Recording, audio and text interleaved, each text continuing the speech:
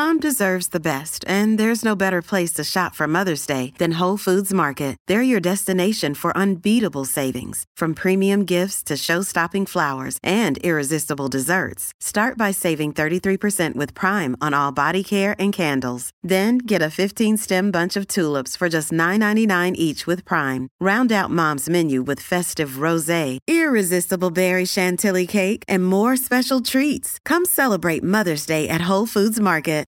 Look, Bumble knows you're exhausted by dating. All the must not take yourself too seriously and 6'1" since that matters. And what do I even say other than hey? Well, that's why they're introducing an all-new Bumble with exciting features to make compatibility easier, starting the chat better, and dating safer. They've changed, so you don't have to. Download the new Bumble now. Your brain needs support, and new Ollie Brainy Chews are a delightful way to take care of your cognitive health. Made with scientifically backed ingredients like Thai ginger, L-theanine, and caffeine, Brainy Chews support healthy brain function and help you find your focus, stay chill, or get energized. Be kind to your mind and get these nootropic chews at ollie.com. That's OLLY.com. These statements have not been evaluated by the Food and Drug Administration. This product is not intended to diagnose, treat, cure, or prevent any disease. Welcome to the New Books Network. Hello, listeners. Welcome back to New Books in Jewish Studies, a podcast channel on the New Books Network. I'm Amber Nickel, the host of the channel, and today we are going to be talking with Katya Groza-Zoma and Borbula Klotzman about their most recent publication, If This Is a Woman, Studies on Women and Gender in the Holocaust, which came out just recently on Academic Studies Press. Katya is a project coordinator at Zentoropa, and she has an MA in Holocaust and Genocide Studies from the University of Amsterdam. Borbula, who we're going to refer to as Bori for the rest of this discussion, just recently completed her PhD in the Department of History at the University of Szeged as a member of the Hungarian research group of Yad Vashem. She holds 2 master's degrees, one of which is from Central European University, and she just recently had a child, so we may hear a little bit of baby in the background, which I think we all welcome. Bori and Katya, welcome to the channel. I'm really excited to discuss this text with you all today. Thank you, Amber. We're excited to talk about it. Thank you very much for the invitation. I want to start out this discussion with a conversation about some of your motivations. Can you share with listeners today a little bit about what motivated you to compile If This Is a Woman, Studies on Gender and the Holocaust? Yeah, so If This Is a Woman is a volume in which we're collecting papers that were presented at a conference that Bori and I organized together with Denisa Neshakova and Jakob Drabik and Anna Ulrich, actually, in Bratislava in January 2019. So we were at Comenius University. And yeah, basically we had started thinking about this conference after we had worked together previously. I think we really enjoyed the way we as a group work together in a very supportive atmosphere as young researchers, right? And we had the opportunity to organize this conference as part of a conference cycle at Comenius University.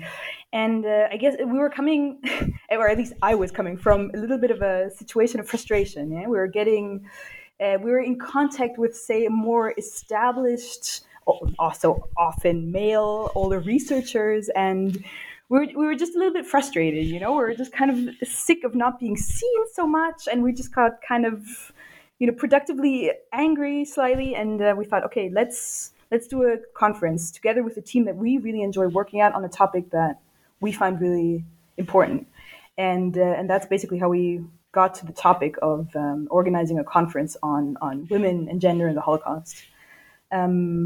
Which is how we ended up organizing the conference, and then we decided to publish a volume based off the contributions we had there, and we were like especially excited to bring together more like established researchers, and really people who have shaped the field of gender in Holocaust and women in the Holocaust, with young researchers, with people who are doing their PhD. I think we have one contribution in there from a woman who at that time was doing her master. So we're interested in this mix of different perspectives, of different stages, and of different topics. And also, if I may add, actually, I think the initial idea came from Denisa. She was the one who wanted to organize a conference on the gendered perspective of the Holocaust, and especially how women perceived things differently during the Holocaust than men. And our aim was not only bringing together more established researchers and younger ones, but also shifting a little bit the geographical focus to Central and Eastern Europe, because we believe that this area, well, not today anymore maybe, but it has been a little bit neglected in Holocaust scholarship. So we wanted to strengthen a bit this focus on East and Central Europe, which I think we managed to do so. And if you will read our book, you will see that there are several articles which deal with this territory of Europe. Yeah, certainly. I mean, as somebody who really enjoyed reading the text, I certainly saw this geographic spread with Central, particularly emphasis on the Slovak lands, and then also towards Eastern Europe. So you have contributions about Ukraine, for example. So I do see that you guys really put in the effort to have that geographic spread. In your introduction, you briefly explained the evolution in studies of gender in the Holocaust over the past decades. The first chapter by Dalia Ofer certainly adds to this. Would you mind telling us a little bit more about how the study of gender and the Holocaust has evolved over the past couple decades or so? Yes. I believe that gender as a research, both as a research method and as a topic, appeared first in the 1980s in Holocaust studies. And the first major scholars who were dealing with this topic were, for instance, Joan Ringelheim, who, as we mentioned in the introduction of our volume, she was basically accused of appropriating the Holocaust to satisfy her feminist goals. And later on came Zoe Waxman, Dalia Ofer, Rochelle Seidel, etc. Many big names in the field today, and we are of course trying to add new names to this important list. And I believe that focusing on women is still very relevant when it comes to gender and the Holocaust, but today there are several new aspects of this research topic, such as also, for instance, masculinity and how men perceived the events differently than women, and the issue of families and children. And nowadays, a very important new aspect is the LGBTQI, members of the LGBTQI community, who of course didn't call themselves like that at that time, but certainly there were sexual minorities whose life was affected by the Holocaust. So I would say these are the new trends in the gendered research of the Holocaust.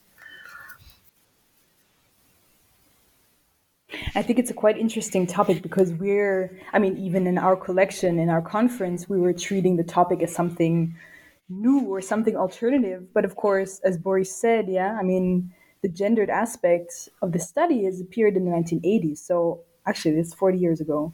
It's quite interesting to see how it's developed since then, and what the new aspects are. Especially in a field like the Holocaust, that is so well researched, right? That has so much funding going into there as well. So it's interesting to see what people are focusing on today if they situate their research in the topic of gender and the Holocaust.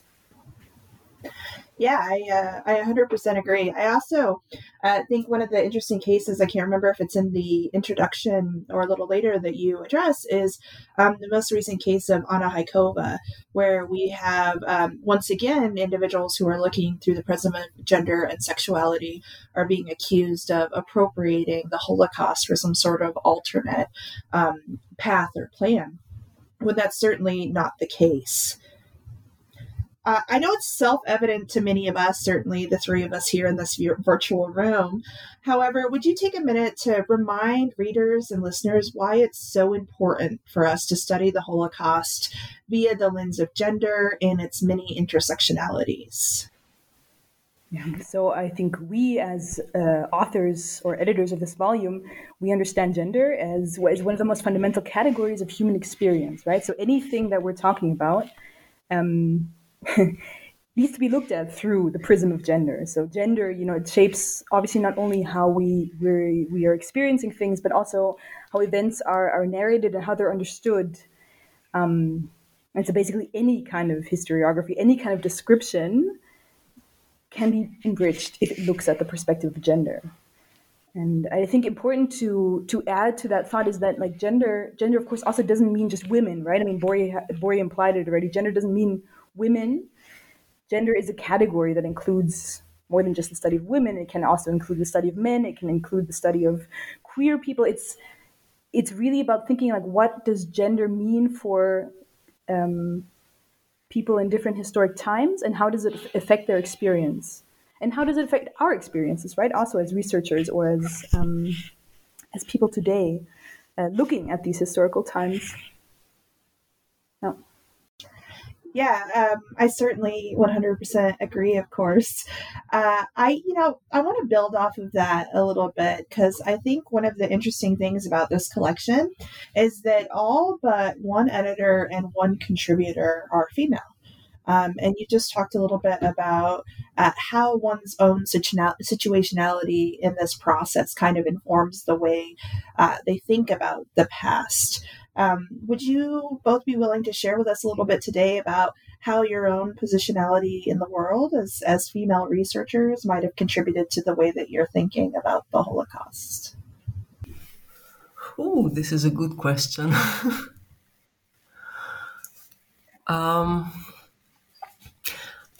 For me, to be honest, I'm not a gender researcher. I didn't do gender studies during my PhD. I was focusing on the microhistory of the Holocaust and more like the consequences. But I have to say that being a female researcher certainly affects how one can do her research, or how one can position herself in this field, because as Katja has already mentioned, in most cases you are surrounded by male researchers, and mostly, of course, older people, well, not older, but elderly people, I would say, who are the well-established researchers in the field. And from this perspective, I would say that Hungary is quite traditional and maybe even patriarchic in this sense, because even at our Academy of Sciences, at the universities, most of the teachers, most of the researchers are males. So sometimes you have to gather your courage to to step up, to go to the first conference, to do something that is meaningful, and you have to have self-awareness, I would say, and a lot of courage to believe that you are a worthy researcher, and you can be their equal, I would say. And for me, that was a very hard lesson to learn.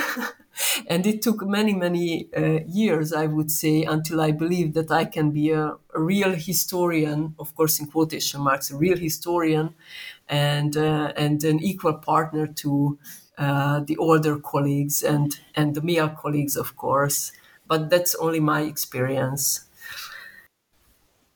Yeah, I would mirror what Bori says, but I would like to actually go into the aspect you mentioned, Amber, about like the gender disparity in the contributor list and also in the author and organizer list, right, of our volume. And that was something that we discussed quite a lot among our organization team and when we're publishing this volume, because we kind of dug our own grave by calling this conference If This Is a Woman, right? By organizing this conference under the title If This Is a Woman, which of course already implied an emphasis on female experience. And I think we got more than like 90 contributions to participate in the conference. So we were really proud that this conference had such a resonance, yeah.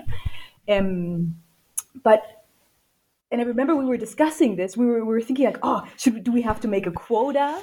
Like, should we, and also it's us then interpreting people's gender identity and trying to, figure out a way that, you would have an acceptable distribution, so to speak, in an author or a presenter list.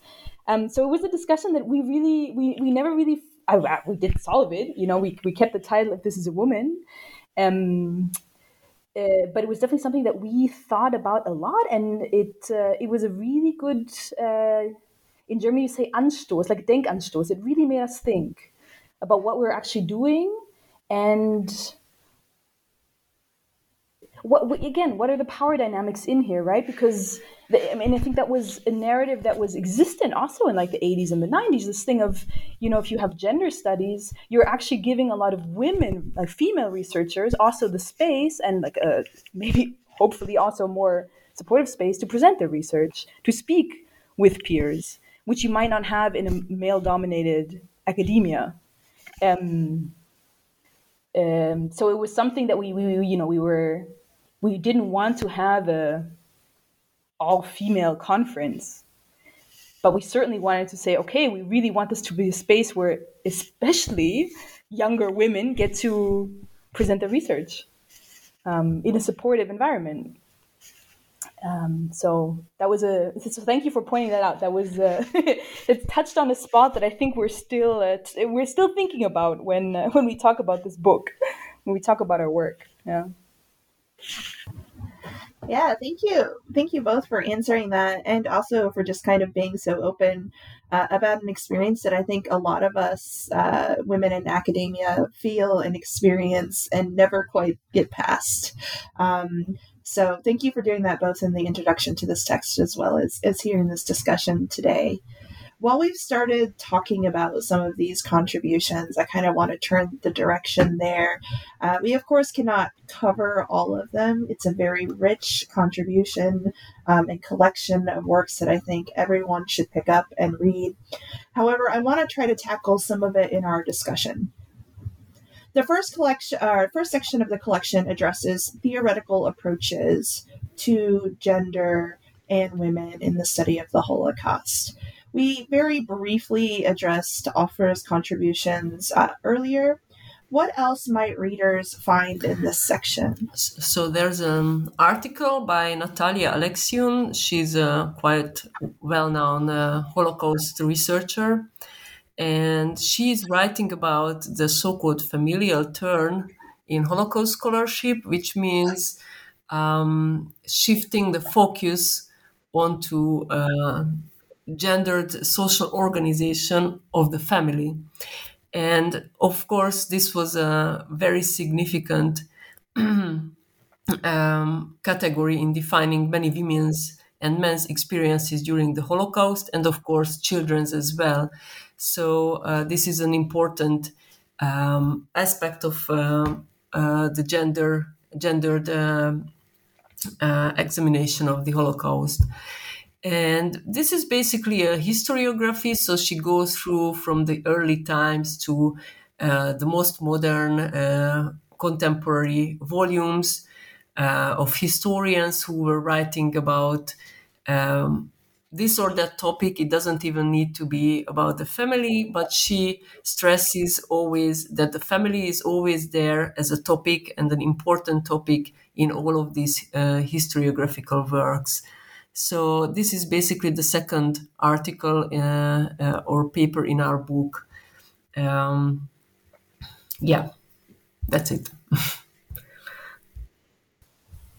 And again, I think what's interesting in her article is that she also kind of touches upon this link that one may make and questions this link when one talks about family. Are we talking about women, right? Because family was and is, I guess, traditionally a space where domestic space, right? That is in which women function, so or are asked to function. So.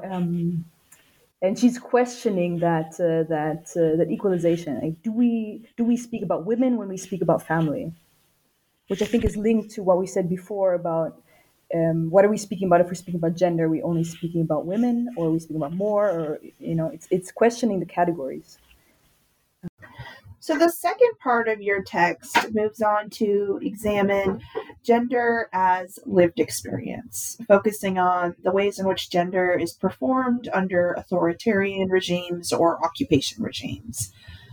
How might these two chapters in this section really help change the way that we as scholars think about gender and gender performances under authoritarian regimes? Yeah, so we have two articles in this section. One is by Agnes Laber. She's speaking about masculinities under occupation. And the other one is by Eva Škorvankova, who's speaking about the new Slovak women, right? So the feminine ideal in the regime of the Slovak state. I mean, what Agnes Laber does is she's looking at shifts in how masculinity was conceptualized under German occupation in various European countries during World War II. So, for example, Norway and France. She's also looking at how, this conception of masculinity and its expression in everyday life influenced women's self-conception and their place in an occupation society. And so she's interestingly looking at both, right? So she's bringing in this category of masculinity, but also seeing, okay, well, how does it compare to women's gender roles? And I think important in her article is also that she's really looking at occupation as a category of analysis, which is something that's important for this volume as well, right? We're not just looking at persecuted groups. We're not just looking at, we're definitely not looking at perpetrator society in our volume, but Agnes Laber is adding occupation as an interesting perspective. And the second paper is by Eva Škorvankova, as Katja has mentioned. And this article I found it really interesting when we were editing this book, because it investigates how women were perceived. The ideal role of women was perceived in the authoritarian Slovak state between 1930 and 1945.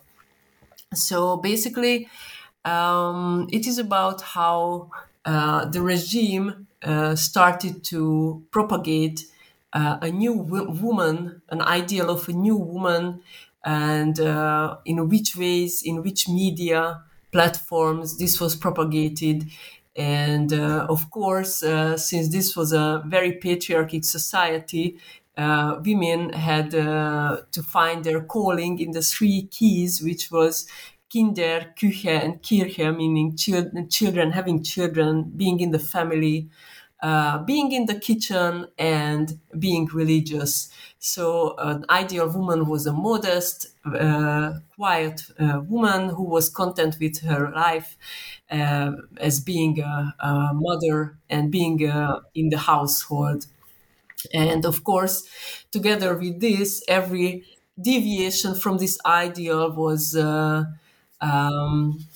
painted as something bad. That is something unnecessary for this new Slovak society. In the third section of your book, contributors examine women's experiences in the camps. How do these contributions challenge some of the longstanding tropes that we think about when we think about gender within the camp system? Okay, so in this section we have again two articles. The first one is by Denisa Neshchakova, who is our co-organizer and, of course, the co-editor of this book also. And she examined the role of mothers in the labor camp of Serej, which is basically the main focus of her research. It has been in the past couple of years. And the role of the mothers is investigated through a very special lens, namely the testimony of their children. Of course, these testimonies were dismissed for a very long time because they were given by children after the war. But Denisa argues that these testimonies can still broaden our perspective on the Holocaust, and they can be very important when we argue when we are trying to reconstruct how these children experienced the wartime period and the Holocaust itself. And she builds on the family perspective, and of course, as I mentioned, she through her article, she basically reinforces that children's testimony are a very important historical source. And she also, from these testimonies, it turns out that women, of course, had to adapt once they were taken to the Serej camp, and they had to undertake other types of roles which were probably unfamiliar for them. They had been unfamiliar to them in their previous life before the camp. So this is a very interesting contribution based on a rather neglected historical source. And the second article is by Marina Zavadska, who examined the experiences of women in the detainment camp of Ilava. And she concluded that basically the experiences of women in the camp were not significantly different from those of men. So, except for, of course, the labor allocation, because women had to do different kinds of work in the camp than men, obviously. And I think both of these, again, since they're about labor camps in Slovakia, they again focus on our East Central Europe, right? They're bringing this perspective. And of course, by two female Slovak scholars also. The fourth and fifth parts I'm going to kind of address together, but they both seem to look at the relationship between gender, power, and resistance. This is, of course, based off of these contributions, an extremely complex phenomenon. However, could you offer listeners some generalizations about power structures and gender during the Holocaust? Yeah, so I think a question that all of these authors are looking at is basically the question of how much, you were mentioning it, Amber, how much power did women have during this time? And these contributions are speaking about women as members of resistance organizations in occupied Poland. They're speaking of women as members of the Jewish councils in occupied Netherlands and occupied France. They're speaking of non-Jewish women who are involved in the rescue of Jewish children in occupied Poland. They're speaking of Jewish women who survived Sobibor, and they're speaking of Jewish women who joined Soviet partisans in Lithuania. Right, so we have very complex, as you have said, very complex topics in here. But it's basically always a question of how much power were women given in these situations. And linked to that is a question of to what extent was this new situation in wartime, under occupation, or in camps, or in resistance activities. In which way did this constitute a break or a continuation of pre-war gender roles, right? So what are the new spaces of action that opened up for women, and how did they use these spaces of action? I think that's basically the analytical category that can bind all of these articles together.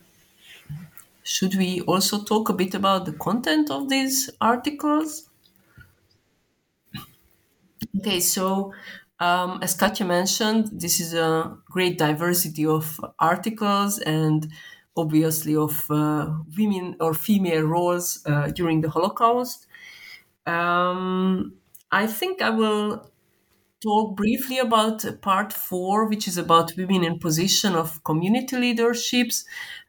Here we have 2 articles, one by Anna Nedlin Lehrer, who studied Zivia Lubetkin, a very famous Zionist leader, and Hafka Folman Rabban, who was also a member of the Zionist youth movement. And they both participated in resistance activities in the Warsaw Ghetto. And she basically examined how different positions women could hold in these egalitarian organizations before and during the Holocaust. And as Katja mentioned, the continuation or the break from pre-war gender roles. The second article is written by Lauren Westenhout, who examined 2 female leaders, members of Jewish councils, one in the Netherlands and another one in France, Juliette Stern and Gertrude Fontaine, and how they, what kind of actions they could take in a male-dominated atmosphere. And neither of these articles argued that women were necessarily offered more spaces of action during the wartime.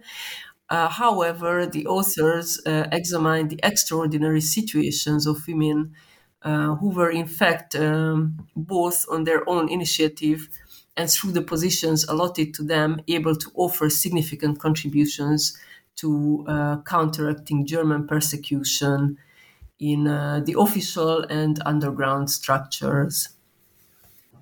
The final 2 chapters engage sexuality and sexual violence during the Holocaust. I'm wondering if you might share with readers a little bit what listeners might glean from this section, and perhaps why this section is part of a newer strain of historiography. So in this section, we have 2 articles. One of them is by Marta Havryshko, who's examining Jewish women's testimonies, so Jewish women who survived rape by local Ukrainians, and how these testimonies were collected, but also how they were used in Soviet war crimes trials from the 40s up to the 80s. And the second article is by Florian Zabransky, who is examining male Jewish teenage sexuality in Nazi Germany, as expressed in interviews and in memoirs. I mean, they're very different articles. They're very different articles, and they're speaking about, both of them are ostensibly have sexuality as a topic, but we don't think they're really, it's hard to link them over the sexuality topic, right? Because they're actually coming from very different perspectives, and they're written from very different situations. So Marta Havryshko's article is really interesting, actually, because she's looking at this phenomenon, first of all, of sexual violence in juridical proceedings.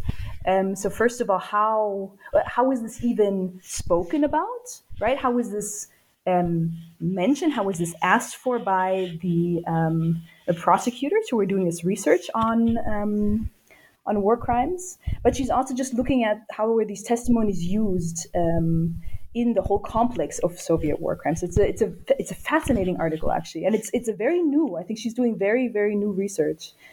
And Florian Zabransky's article is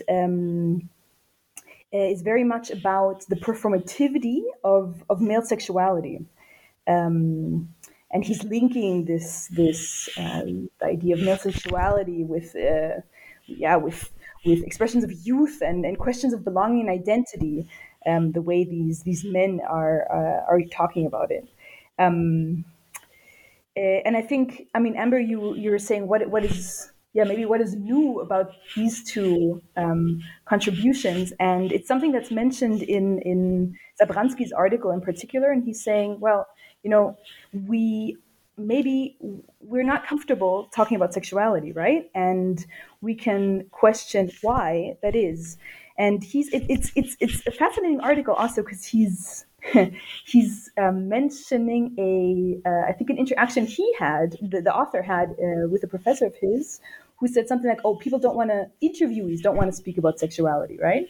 So we're handling a taboo here, or a supposed taboo, both maybe for the researchers working on this topic, but also for their so-called historical subjects. And that's something that's also coming up in Marta Vriško's article, right? She's basically saying, well, sexuality wasn't really, and definitely not sexual violence, wasn't really talked about that much. So where can we trace it in these testimonies that were collected by these war crime units, and where is it actually very explicitly mentioned, and why is it explicitly mentioned? If I may add one more thing, just to be very current, there is a tragic context of Marta's research because she's Ukrainian, and we know that the war is going on in Ukraine, and right now she's very, very active, holding lectures and giving talks about her research and how it can be compared to what is going on today in Ukraine. So this, I had to mention this, I'm sorry, because this is, I think, very important also from the perspective of our book. Yeah. And of course, we wrote our book. I think we finalized the manuscript in 2020. So we were in the first wave of the Corona pandemic lockdowns in Europe when we were finalizing this, and so it's so interesting, of course, again, also to see these articles, and then especially Marta's, in light of what's happened now since February. It's crazy. It's fascinating to see how one can interpret. Let's say the overarching framework that one, posits to write or to publish these books in differently depending on the situation. Yeah. Certainly, and thank you for mentioning that, Ori. I would have actually said something had you not, because unfortunately we are seeing once again mass rape becoming part of wartime violence. And so Marta's work has become extremely relevant for all the reasons that most of us don't want our research to become relevant. So I've been staring at the cover of this book this entire time that we've been talking, and also the entire time that I was reading this book. And I was wondering if you can tell me a little bit about the women on the cover. Yes, this is actually a good question because I also have the book here in my hand. And this picture was chosen by Denisa, especially because she was basically in quotation marks, the mother of this conference. And the conference took place in Slovakia. She's a Slovak. So she chose this picture because the women in the picture are Slovaks. And in the first page, you can see, you can read the description of the photograph, which I am going to do so now. So these women are the Hönig sisters from Prešov, and the picture was taken in 1941. And the sisters are Jolana, Regina, Magda, Anna, Ilona, and Irena. And Jolana was in Auschwitz for 3 years and she survived. Regina was deported in 1944 and she unfortunately perished. Magda was among the first deportees to Auschwitz in 1942. Anna was hiding near Prešov, but later on she was deported and she also died. Ilona was hiding with Anna and unfortunately she was also murdered. And Irena was deported to Auschwitz in 1942. And this is a photo from the Yad Vashem photo archives. Thank you. The contributions individually to this text are all well thought out, well written, and when taken together, they offer a very clear view of the current literature on gender and the Holocaust. This collection will certainly prompt further research on this topic, as it's already got my intellectual juices flowing. One of the many perks of editing a collection is that you become familiar with the developing landscape of a particular topic. So I'm wondering if you might be willing to share with listeners today what you think some are the newer potential avenues for further inquiry into the relationship between gender and the Holocaust as experienced and remembered. I think this is a great question, and Bori, I don't know what answer you're going to come up with now, but I find it very difficult to predict, difficult to think about. I think that the male experiences will be focused on more. I think this is something that goes into, first we say, okay, we're gonna work out the female experiences more, and then at one point it will go into the male experiences, and we'll have a very analytic framework of many different aspects. But I'm excited to see what people are doing. Obviously, not everyone who was at the conference or presented at the conference published in our volume. And I know there are some people who now finished their PhD, and really excited to see what they're going to get up to doing. Yeah. I also believe that the LGBTQ or sexual minorities is a very, let's say, fashionable topic when it comes to gender and the Holocaust. So there's a lot of research going on in this area. And I would say what Natalia Alexiun was working on or writing on, the family as a unit, and the role of family and the fate of family members. This is also, I think, it will get more research, I believe. And one more thing which I don't think we addressed in this book, but I think is important, is the role of female perpetrators. And actually, the professor who wrote our preface, Andrea Pető, she is doing research on this topic. She has already published a volume about this topic. I think it's also in English, but definitely in Hungarian. She was examining the role of female perpetrators in the Hungarian Arrow Cross movement, which was an anti-Semitic extremist party. So I think this is also an important aspect of the gender and the Holocaust. Yeah, I 100% agree. It's such, you mentioned throughout the text, and the contributors mentioned throughout the text, that this is something that really sparked in the 1980s. But even though it's, 40 years old, it's still relatively underdeveloped. So there are so many different avenues one can take for research.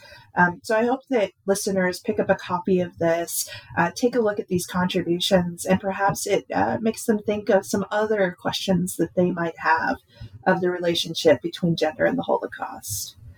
We've taken up a lot of your time today. So I want to wrap up our interview with my kind of traditional closing question on New Books Network. And that's, what are both of you working on or up to now? Okay, I'll say. I'm in a full-time non-academic job and trying to find a balance between working on academic content and making that content, I think, accessible to a broader public and relevant to a broader public and relevant to contemporary societal issues that we're talking about. And I think an interview like this, hosted by you, Amber, that speaks about a very academic publication, I hope that could also be a contribution, because this work is valuable if we can question its relevance to our lives today and our society today, and if it can make us critically reflect on what we're we're doing, what we're living, what we're perpetuating. I, on the other hand, as you mentioned, have a baby. So right now I'm a full-time mom. I finished my PhD last year, so my baby was born just 1 month later, and I thought that, okay, I'm going to take this 1 year off, and then from September, hopefully, I will start a postdoc. So right now I'm just sitting at home and dealing with some earlier publications that I have to edit or send back to the editors. Plus, I'm working on a book right now, but this is a secret, so don't tell it to anyone. It's going to be published in Hungarian, so unfortunately, it's not for the Western or European or American market. But I believe it will be a very important contribution, because we don't really have popular history volume about the Holocaust in Hungary. Not written by a Hungarian historian, at least, and I don't even know about anyone else who has ever written a popular history book about the Holocaust in Hungary. So this is a void that I'm trying to fill right now. So this is what I'm working on. That sounds amazing, because it's certainly, I think, something, given the current politics in Hungary, that they need a popular history of the Holocaust. So thank you for doing that. And it's never just hanging out with your children. That's hard work in its own right. And of course, I thank you again for reminding us, Katja, how important it is that we make our research and make academia accessible, and to make it have relevance. Otherwise, we're just in a room having a conversation with one another, and that doesn't get much done. So I want to thank you both now for joining us on New Books in Jewish Studies. Thank you very much for inviting us. Yeah, thank you so much, Amber. Thanks. For the listeners out there today, if today's discussion really piqued your interest, you can pick up a copy of If This Is a Woman, Studies on Women and Gender in the Holocaust directly from Academic Studies Press, or you can order a copy from your local bookstore.